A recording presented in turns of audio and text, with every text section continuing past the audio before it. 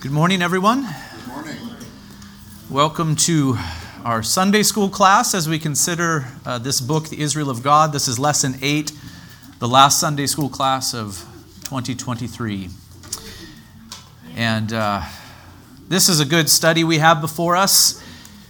I will say this chapter that we're beginning to cover, it's a very long chapter. This is kind of a challenging book to outline and to present to you in the Sunday school format, just because some of these chapters are very long and some of the arguments are rather complex. But I think we can track along here.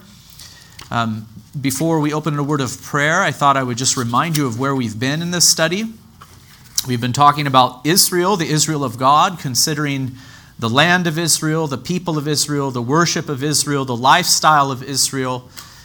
Here in this lesson, we are going to consider the Israel of God and the coming of the kingdom. So we're going to be asking the question, how should we think of the future of Israel in relation to this doctrine of the coming of the kingdom of God? A very helpful concept here. Hopefully things will become clear as we go. Let's bow together for a word of prayer first.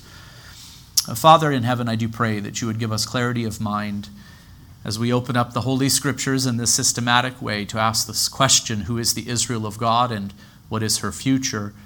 I pray that you would give us understanding, O Lord. I pray that this study would continue to be not only enlightening to us intellectually, but also that it would be applied by us, that we as the Israel of God under this new covenant era would live as your people, as you have called us to live.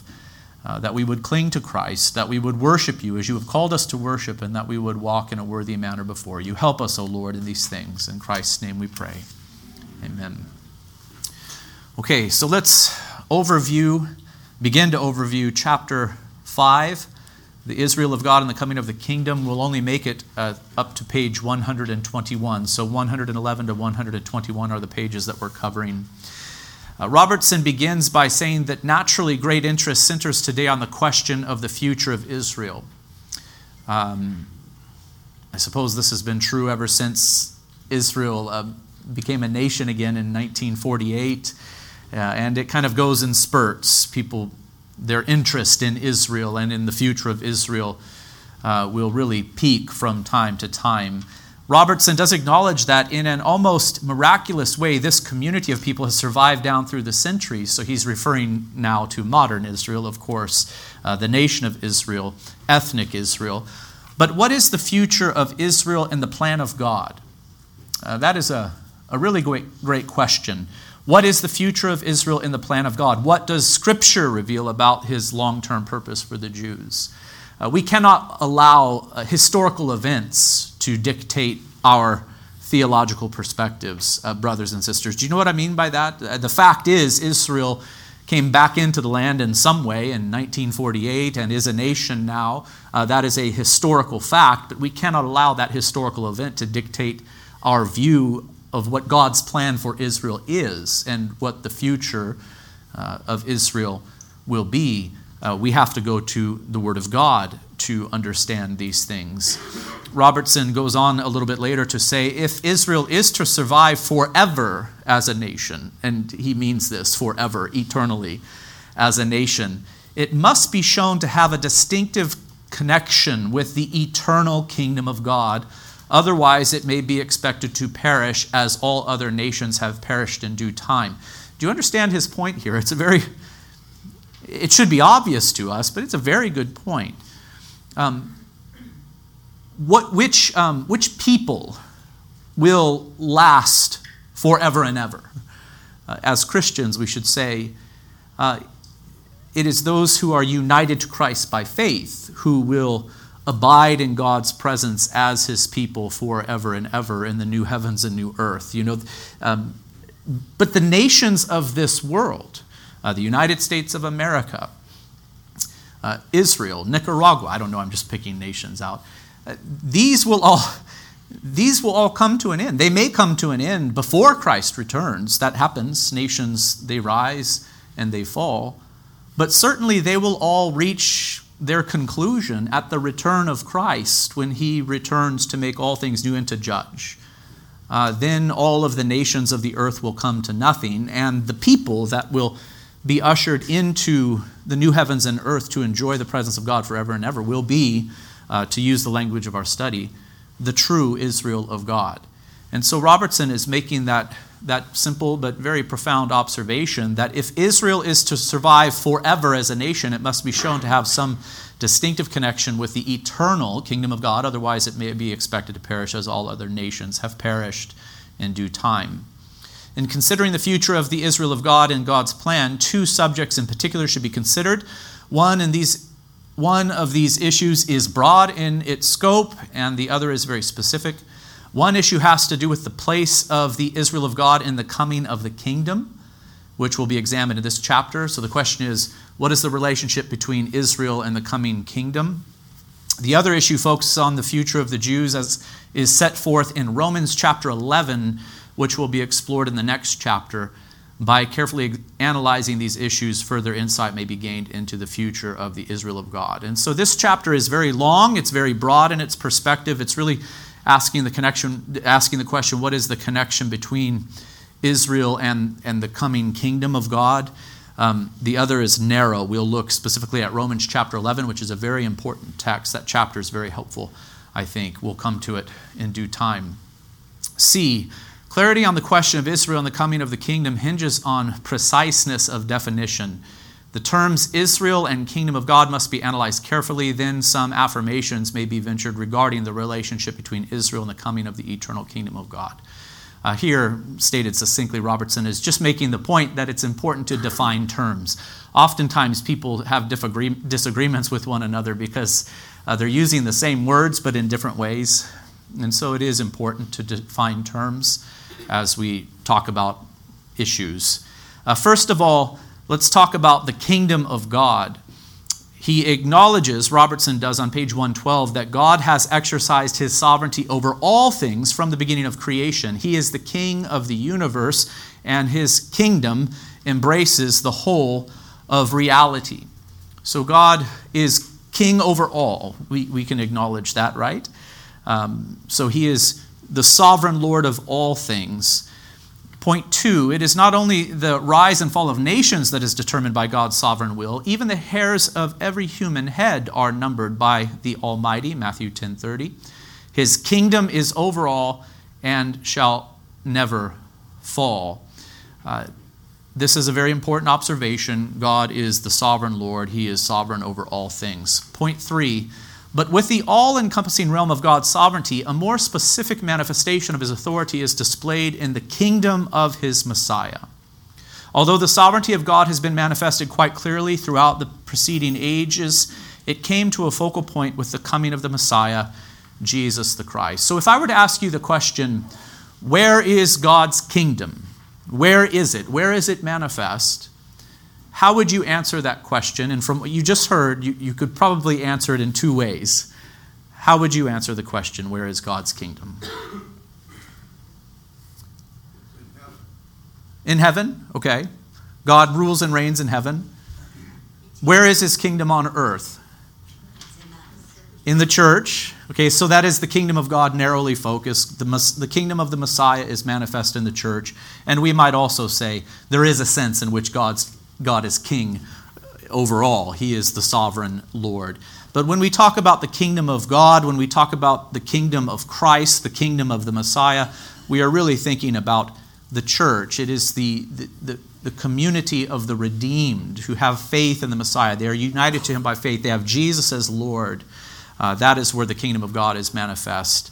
Point 4, as the drama of his coming into the world unfolded, Jesus made it plain that the Messianic kingdom was to be realized in two stages. This is such an important concept. You probably picked up on this. If you've been here at Emmaus for any amount of time, you've picked up upon this in my preaching. The kingdom was realized in two stages. First, the Son of Man must be betrayed, rejected, beaten, crucified, and raised from the dead, Matthew 16, 17, Luke 18, etc. But then the same Son of Man will come again in glory with all the holy angels seated at the right hand of God in a position of power. He will judge the nations. So there is a twofold coming of the kingdom. When was the kingdom of God present with power? When was it inaugurated? That's language I often use. When was the kingdom of God, the kingdom of Christ, inaugurated? When did it begin? at Christ's first coming. And how was it inaugurated? Through the suffering of Christ, through the cross of Christ, through his resurrection. And the kingdom is present now in the church, but the church is a sojourning people, a suffering people. So the kingdom is here and we are citizens of it, but we await the next stage of the coming of the kingdom, don't we? And when will that next stage of the coming of the kingdom come into being? At the second coming of Christ. Then Christ will not come as a suffering king, but he will come in glory, he will come with power, he will come to judge the nations, to conquer everything, and to usher in his eternal kingdom. To use language that should now be familiar to you, the kingdom has been inaugurated, it will one day be consummated. So there are these two stages to the coming of the kingdom of God or the kingdom of the Messiah.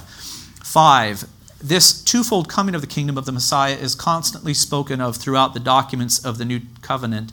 And then I just have a ... there. Robertson does take quite a bit of time in his chapter to give some examples of this from the New Testament, some examples of this teaching concerning the twofold coming of the kingdom of the Messiah. And for the sake of space and time, I've left it out. And again, I say these concepts should be pretty familiar to you if you've been at Emmaus for any amount of time.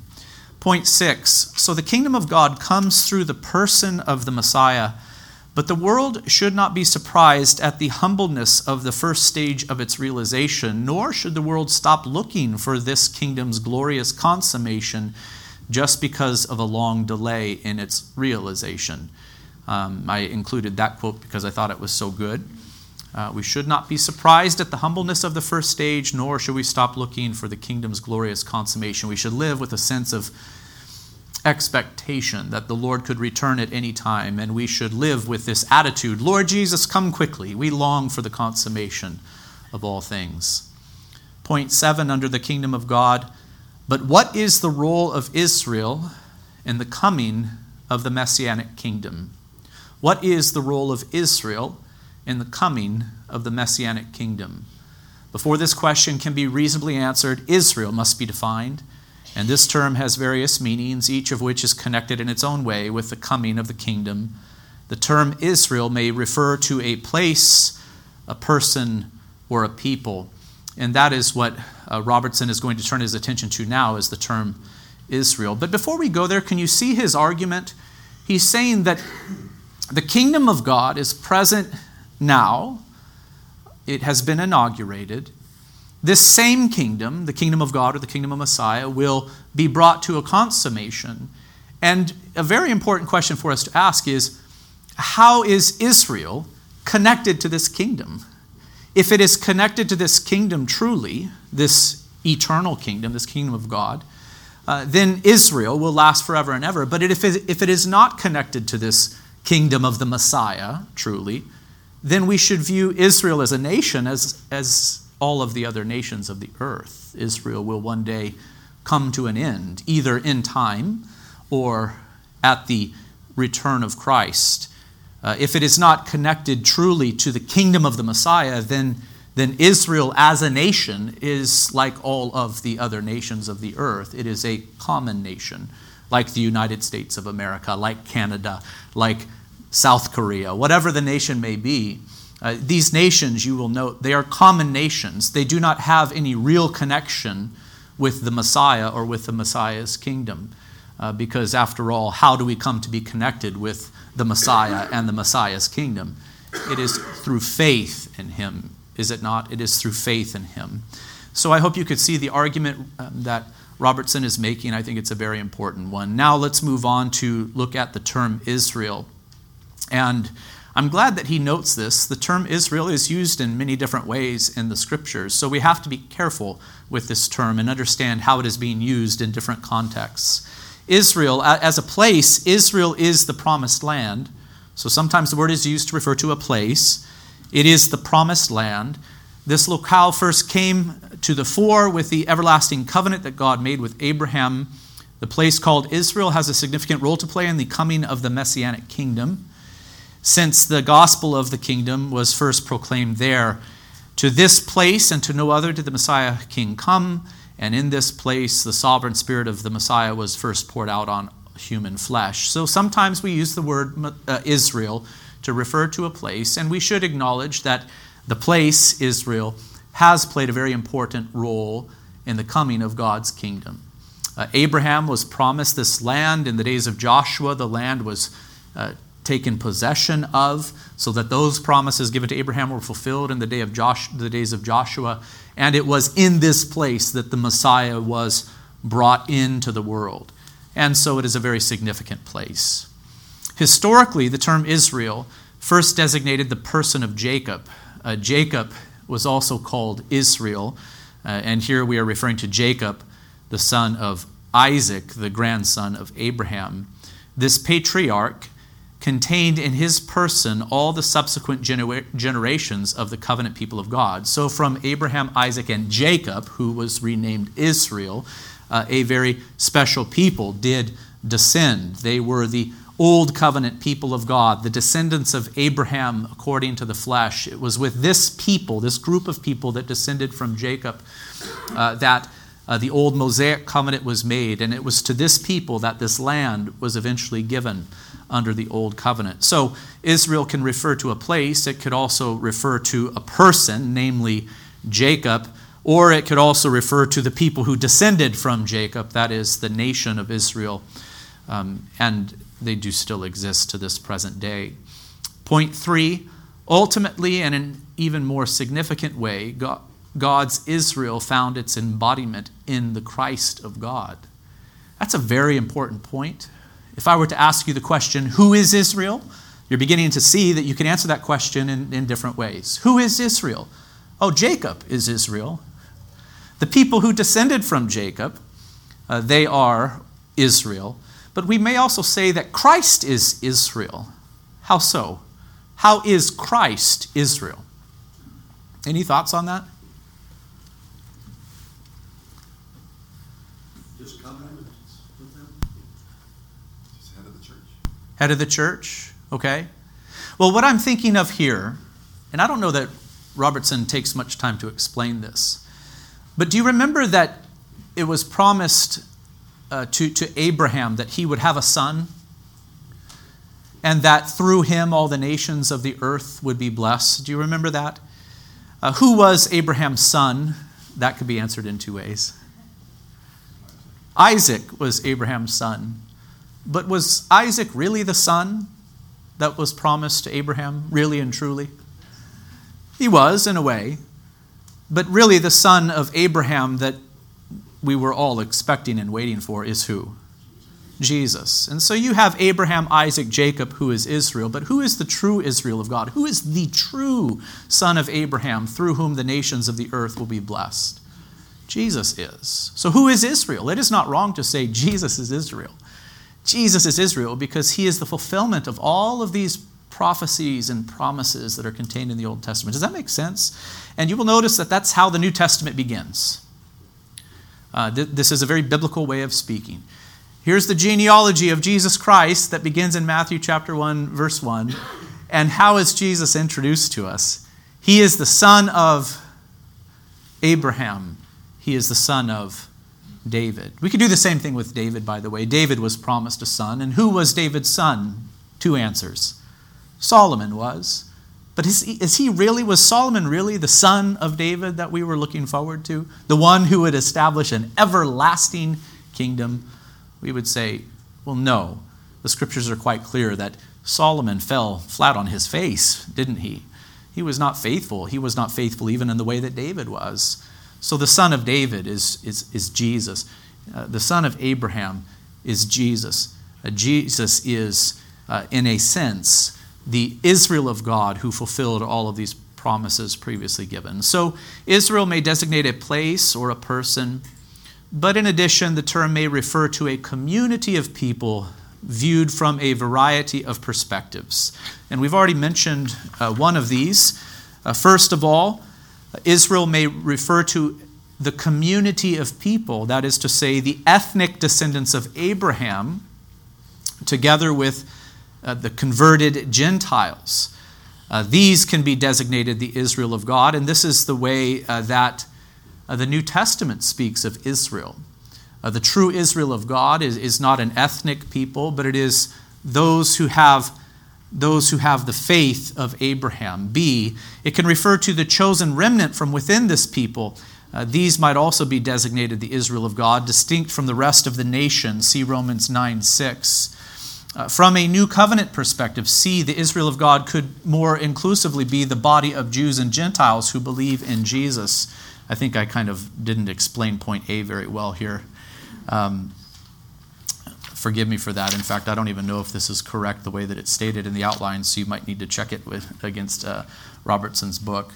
But from a new covenant perspective, the Israel of God could more inclusively be the body of Jews and Gentiles who believe in Jesus. And here Robertson is citing Galatians 6:16, where the phrase Israel of God is applied to the church. That is to say, all who believe from within ethnic Israel and all who believe from amongst the Gentiles. And then D, in contemporary parlance, the Jewish state is called Israel. And so if you were to say Israel today out on the streets, what would most people think of? They would think of the nation of Israel, the Jewish state as it exists today. And so the word Israel, the term, can be used in all of these ways. These various groups are quite differently related to the coming of the Messianic kingdom, aren't they? And a more detailed examination of the biblical testimony concerning the coming of the kingdom should provide a proper framework within which to understand these relationships. So the word Israel can be used in many different ways. And in each of these ways, there's a different relationship that exists as it pertains to the relationship to the eternal kingdom of God. Maybe I can just run through this real quick with you and quiz you. If we are referring to Jacob, that is to say Israel, if we are referring to him, was he connected to the eternal kingdom of God, Abraham, Isaac, and Jacob? Was Jacob as an individual connected to the eternal kingdom of God? You're thinking this is a tricky question. John, you're shaking your head yes, and so I'm going to acknowledge that because I think your answer is right. Any ideas on how Jacob was connected to the eternal kingdom of God? Jacob as an individual. By faith. By faith. Do you expect to see Jacob in heaven? Why? Because of his ethnicity? Because of his physical descent from Abraham and Isaac? No. Why? Faith. Faith. So Jacob was connected to the eternal kingdom of God. What about all who descended from Jacob or Israel? So Israel considered as a community. This is a bit of a trickier question in some ways, but was that group of people connected to the eternal kingdom of God, or are they presently? Some? Okay. How so? Some believed. Some believed. Sometimes that remnant within Old Covenant Israel, that group of people that descended from Abraham, Isaac, and Jacob was very small. Some were only connected to the kingdom of God in an earthly and typological way, but not to the eternal kingdom of God. Why? Because they did not believe in the promises of God concerning the Messiah. They remained in unbelief. What about if we use the term Israel of God in reference to the new covenant people of God? That is to say, all from amongst the ethnic Jews and all from amongst the ethnic Gentiles who believe. This question is easy to answer. Is this group connected to the eternal kingdom of God? Yes. Again, the issue here is faith. Now, what if I were to ask you another question that should be very easy to answer? What about modern Israel? What about that nation state that exists even now? Is this entity connected to the eternal kingdom of God? In no way. In no way. There might be some within that nation, I'm sure there are, thanks be to God, who are connected to the eternal kingdom of God because they believe in Jesus the Messiah. But as a nation and as an ethnic group, there is no connection to the eternal kingdom of God necessarily. For many within that nation and many within that ethnic group have no faith at all in Jesus the Messiah. Okay? So you see the argument that Robertson is attempting to make here. In the remainder of this chapter, and it is a long chapter, we're only going to get a little way into it today, Robertson is going to walk us through the New Testament to look at how the term Israel is used in relation to the kingdom of God. And he begins by looking at the synoptic gospels. Let me start actually by reading point A here under 3. Affirmations concerning the relation of Israel to the coming of the kingdom. Point A, extensive investigation has been made of the teaching of Jesus regarding the coming of the kingdom. According to Jesus, the kingdom of the Messiah exists now and is yet to come. Jesus rules as the Messiah. Jesus' rule as the Messiah is proved to have begun if by the finger of God he repels the power of the devil. That is a reference to Luke 11:20. And actually, I think I referenced this text in the sermon this morning, so it's kind of timely. It's on point here. What is the point that Robertson is making? Jesus cast out demons in his earthly ministry. And what did he say that was a proof or demonstration of in his earthly ministry? Consistently, he says he did this as a demonstration that the kingdom of God was now present with power. God's kingdom was breaking into human history. It was being established. It was being inaugurated. Repent, for the kingdom of heaven is at hand. And Satan's kingdom simultaneously was being destroyed by Jesus, the king of the kingdom of God. So that is what Robertson is noting here. At the same time, Jesus teaches that his kingdom is yet to come in its fullness. One day in the future, the Son of Man will come in glory with the holy angels, that is to consummate the kingdom. But what precisely is the relation of Israel to this twofold coming of the kingdom? As this matter is considered, the various meanings of the term Israel, as previously discussed, must be kept in mind. So first, he deals with Israel and the coming of the kingdom in the Synoptic Gospels, and we'll only make it through this brief section in the remainder of our time together. The opening chapters of the life and ministry of Jesus relate the coming of the kingdom to the fulfillment of God's promises to Israel. By the way, the Synoptic Gospels, does anyone want to say what those are? What are the Synoptic Gospels? Matthew, Mark, and Luke. John is kind of unique. It's distinct, right? And so the Synoptic Gospels, Matthew, Mark, and Luke, they're similar. And so whenever you hear that term, think of those three, Matthew, Mark, and Luke. And John is often acknowledged to be somewhat unique as a gospel. It's of a different style. But his point is that in the opening chapters of the life and ministry of Jesus, his coming and the coming of his kingdom is shown to be in fulfillment of God's promises to Israel. Do you remember the opening chapters of Luke? We were studying them not very long ago, and in fact, we read large portions of Luke's gospel in that Christmas Eve service that we enjoyed not too long ago. But remember how Luke presents Jesus to us. He's just showing us in so many different ways that this Jesus was born into the world in fulfillment to all of these promises previously made. It's really wonderful. And the Gospel of Matthew does the same thing very powerfully. So the inbreaking of the Messianic kingdom began with a special focus on Israel.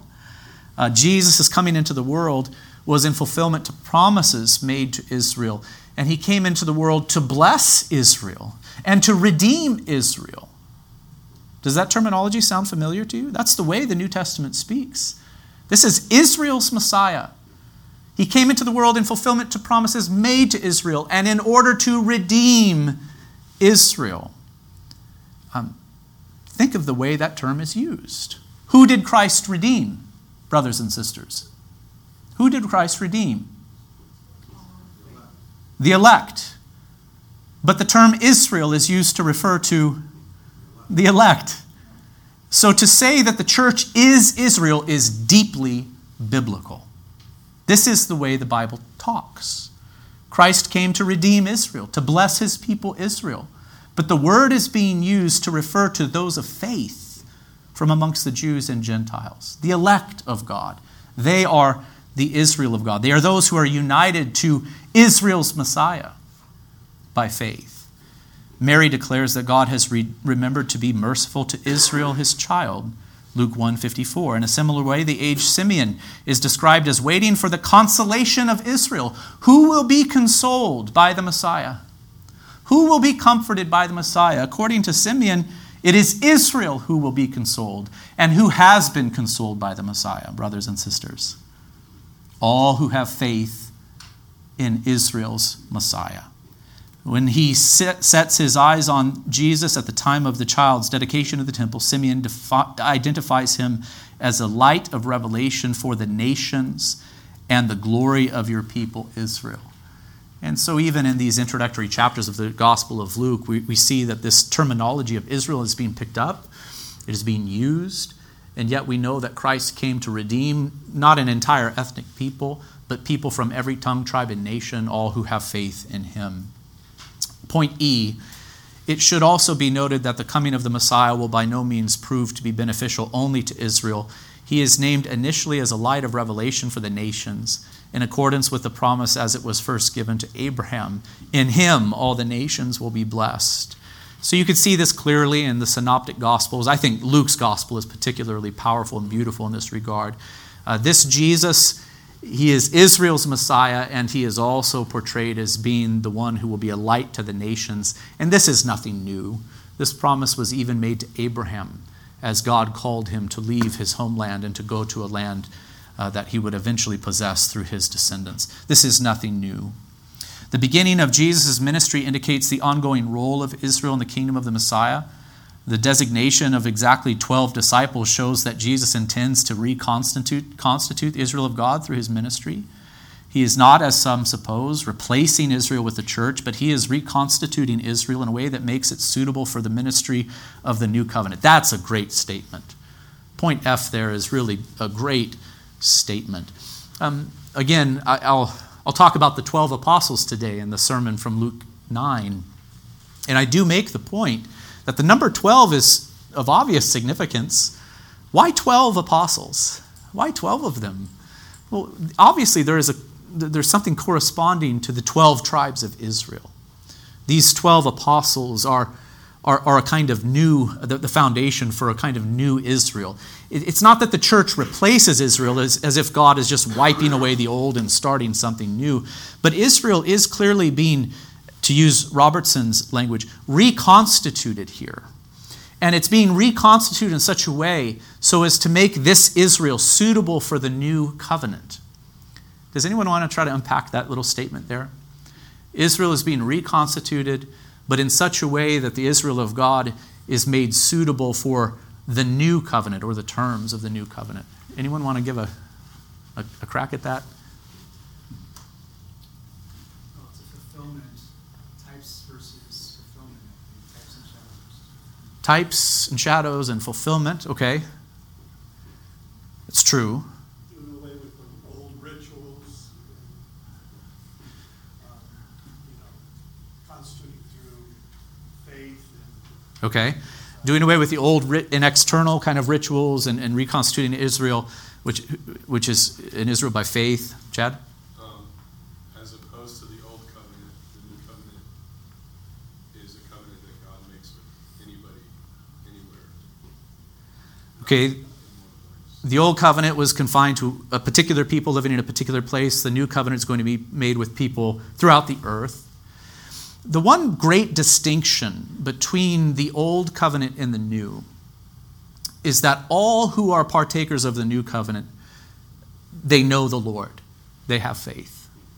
Whereas the old covenant was made with people, many of whom did not have faith, but they were an ethnic people who descended from Abraham, Isaac, and Jacob.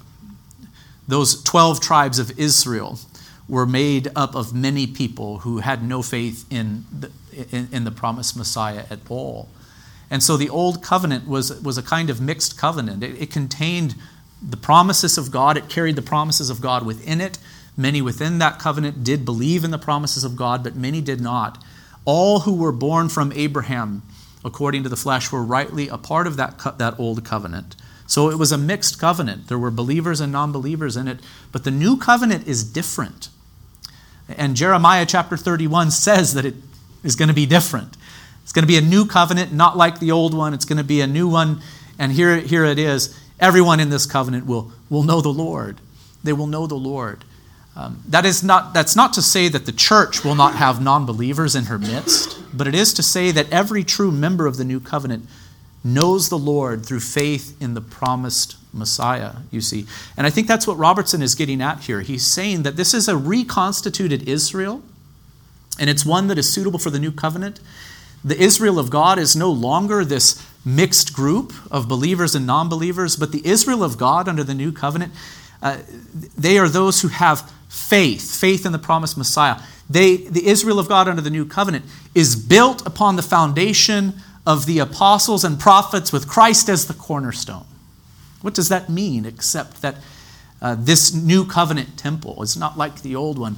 It consists of those who are aligned with the apostles and prophets and with Christ himself. So the same term may be used under the new covenant. We may refer to the people of God as the Israel of God, but it's a different Israel than the old one. It's a reconstituted Israel. It's an Israel of faith. It's not an Israel that's marked off merely by genealogical descent.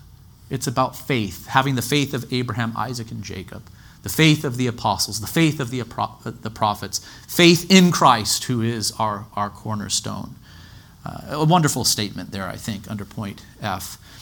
Let's move on. Point G, from this point on, it is not that the church takes the place of Israel, but that a renewed Israel of God is being formed by the shaping of the church. This kingdom will reach beyond the limits of the Israel of the old covenant. H, this principle is demonstrated by the salvation that comes to the Roman centurion at Capernaum. Because of the faith of this Gentile, Jesus heals his servant without going to his house. All he has to do is say the word. Jesus' response is categorical. I have not found anyone in Israel with such great faith. There, the word Israel is being referred to as used in reference to ethnic Israel, of course. This Gentile's faith is more than sufficient to make him a recipient of the healing powers of the Messiah.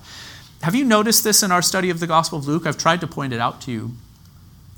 How often emphasis is placed upon Jesus blessing Gentiles and blessing the nation. He is a light to the Gentiles, a light to the nations. And this story about this centurion is really a powerful one. Jesus' comment, I have not found anyone in Israel, that is to say in ethnic Israel, with such great faith. I, a tragic climax to Israel's relationship with the Messiah is reached in the payoff made by the Jewish leaders to Judas. Matthew sees the betrayal money as the price that the Jews were willing to pay to rid themselves of their shepherd. The solemn consequences of his rejection find expression in the words of Jesus. The kingdom shall be taken away from you and given to a people bearing the fruit of it. Israel as a nation would no more be able to claim that they possess the kingdom of God in a way that was distinct from other nations. Did you catch what is said there in Matthew 21:43? Jesus says to the ethnic Jews, to Israel as the old covenant people of God as a nation, the kingdom shall be taken away from you and given to a people bearing the fruit of it. He's saying that the kingdom is going to belong not to you as an ethnic people any longer. It is going to belong to the nations. It's going to belong to those who bear fruit. In other words, who have faith and bear the fruit of faith and repentance. It's so explicit, isn't it? It is going to be these who bear the fruit of faith and repentance who are going to be citizens in God's kingdom from that day forward under this new covenant era. By the way, I've made the comment many times, that the kingdom of God came with power for the very first time at Jesus' first coming. But here Christ says to the Jews, the old covenant people of God, the kingdom is going to be taken away from you as if they possessed it. How did the old covenant people of God, how were they connected to the kingdom of God? We've already said that some of them had faith and therefore were connected to the eternal kingdom by faith in the promised Messiah. But how was the whole old covenant people connected to the kingdom of God? Through the laws? Okay. The Mosaic laws? Through birth, okay.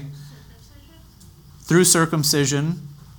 Yes, and the thing I'm wanting to draw your attention to is that the kingdom of God was present on earth prior to Christ's coming, but only in a typological way.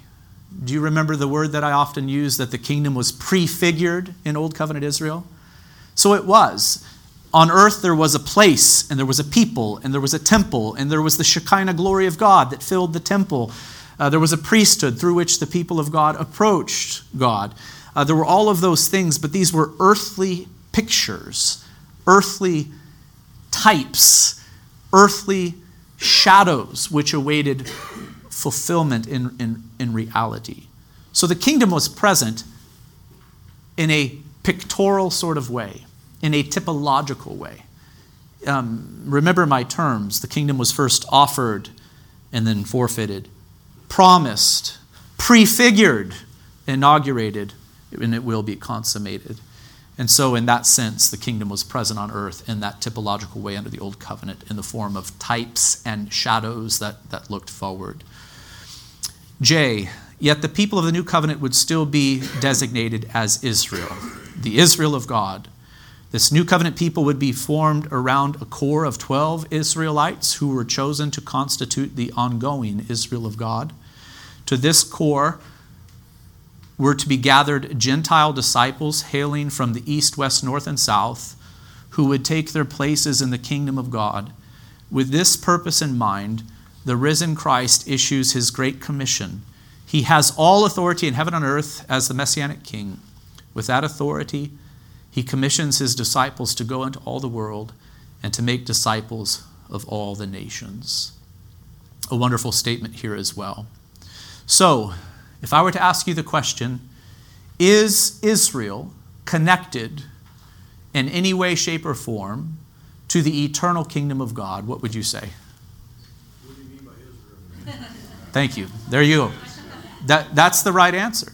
Yes, if by Israel you mean those who have faith in Israel's Messiah, the Israel of God in this new covenant sense, then yes, Israel is connected to the eternal kingdom of God, and Israel will last forever and ever.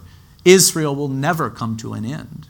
I could ask the very same question of David and of his kingship. Will David, King David of the Old Covenant, will King David's throne, will it last forever and ever? Is it still present in the world today? And will it last forever and ever? What would you say? Yes. And then you would say, yes, look at 1948. No, you wouldn't say that? No? Okay, why not? Look at Christ. Because that nation has no faith in the Messiah. There's no connection to the Messiah there. Some believe in the Messiah, but there's no connection with that nation of the Messiah. So will David's kingdom, will his throne last forever and ever? Yes. How so? Christ. Through Christ, the Son of David. He is the one who has inaugurated God's kingdom. He sits on the throne, even now he ascended and sat down at the Father's right hand. And he will come again to judge and to rule forever and ever, to consummate his kingdom. Yes, you understand how this works. There's so many different themes that you could point to, by the way. The temple will last forever and ever. Isn't that beautiful? And it's present now, and it will be present in the new heavens and earth. Not a temple of stone, but living stones now, and the glory of God filling all, the new heavens and new earth. It's wonderful. Okay, letter K. So in the Synoptic Gospels, the king comes first to Israel. Jesus recognizes the ongoing role of Israel in the formation of the new covenant people of God. The king determines the way in which an ongoing and ongrowing Israel will contribute to the kingdom, the coming of the kingdom, even to its climactic end. We, brothers and sisters, we Christians, we need to read the Bible as if we are Christians. As if all of these things do find their fulfillment in Jesus Christ and through our faith in him. Like I said, kind of a difficult chapter to outline. We're going to have to remember what we heard today next week as we just kind of continue the argument and review. But I do appreciate you allowing me to present all of this to you and to hopefully encourage you with these words. These are encouraging words. This earth is not our home, but our hope is in heaven and in the new heavens and new earth, where Christ reigns now and where he will rule and reign forever and ever. And he rules over the Israel of God now, and he will rule and reign over the Israel of God forever and ever in the new heavens and earth, which he has earned by his shed blood and his resurrection from the dead. Let's pray briefly, and then we will prepare our hearts for corporate worship. Father, I pray that, again, you would help us to understand these things. Give us a greater understanding of the Holy Scriptures, so that when we pick up and read the Bible from the Old Testament or the New, that we would see Christ and his kingdom there, that we would have clarity of mind. And I pray that it would not only be clarity of mind that we have, but that we would have a greater understanding of our identity in Christ Jesus and of the great redemption that he has accomplished and of all the benefits that come to us through faith in him. Lord, increase our understanding of these things and make us faithful citizens in your eternal kingdom, O Lord, for your glory, honor, and praise. And all of God's people say, amen.